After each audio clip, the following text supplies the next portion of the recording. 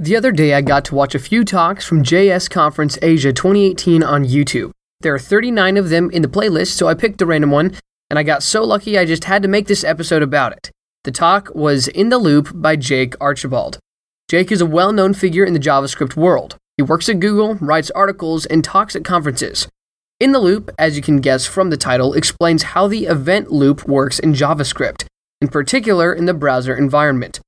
The event loop has already been discussed in countless articles, talks, and lectures. I can't weigh up all of them, but Jake Archibald's talk is definitely a gem. He presents it in a very clear and a comprehensible way, and the talk is consistent, logical, and visual. Here are a couple things that you can learn from the talk. What a task is from the event loop perspective and what can cause an interface to stutter.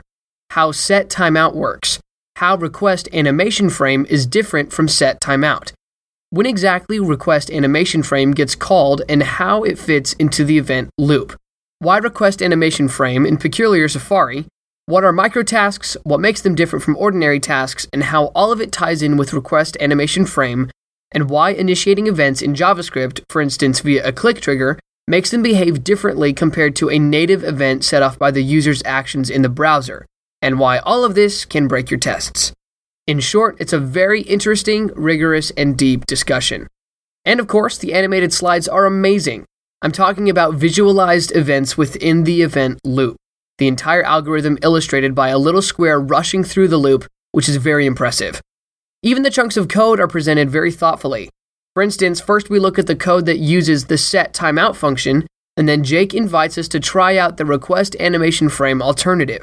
It's visualized as if we were erasing set timeout with backspace and typing request animation frame, which is very intuitive, natural, and easy to follow. For those of you who give talks or prepare slides, definitely check it out. This is a great tip. Then I felt like watching another video. Apparently, the JS Conference Asia lineup had a whole series of short 5-minute talks. Again, my random pick was great. A gorgeous demonstration of a prank in JavaScript.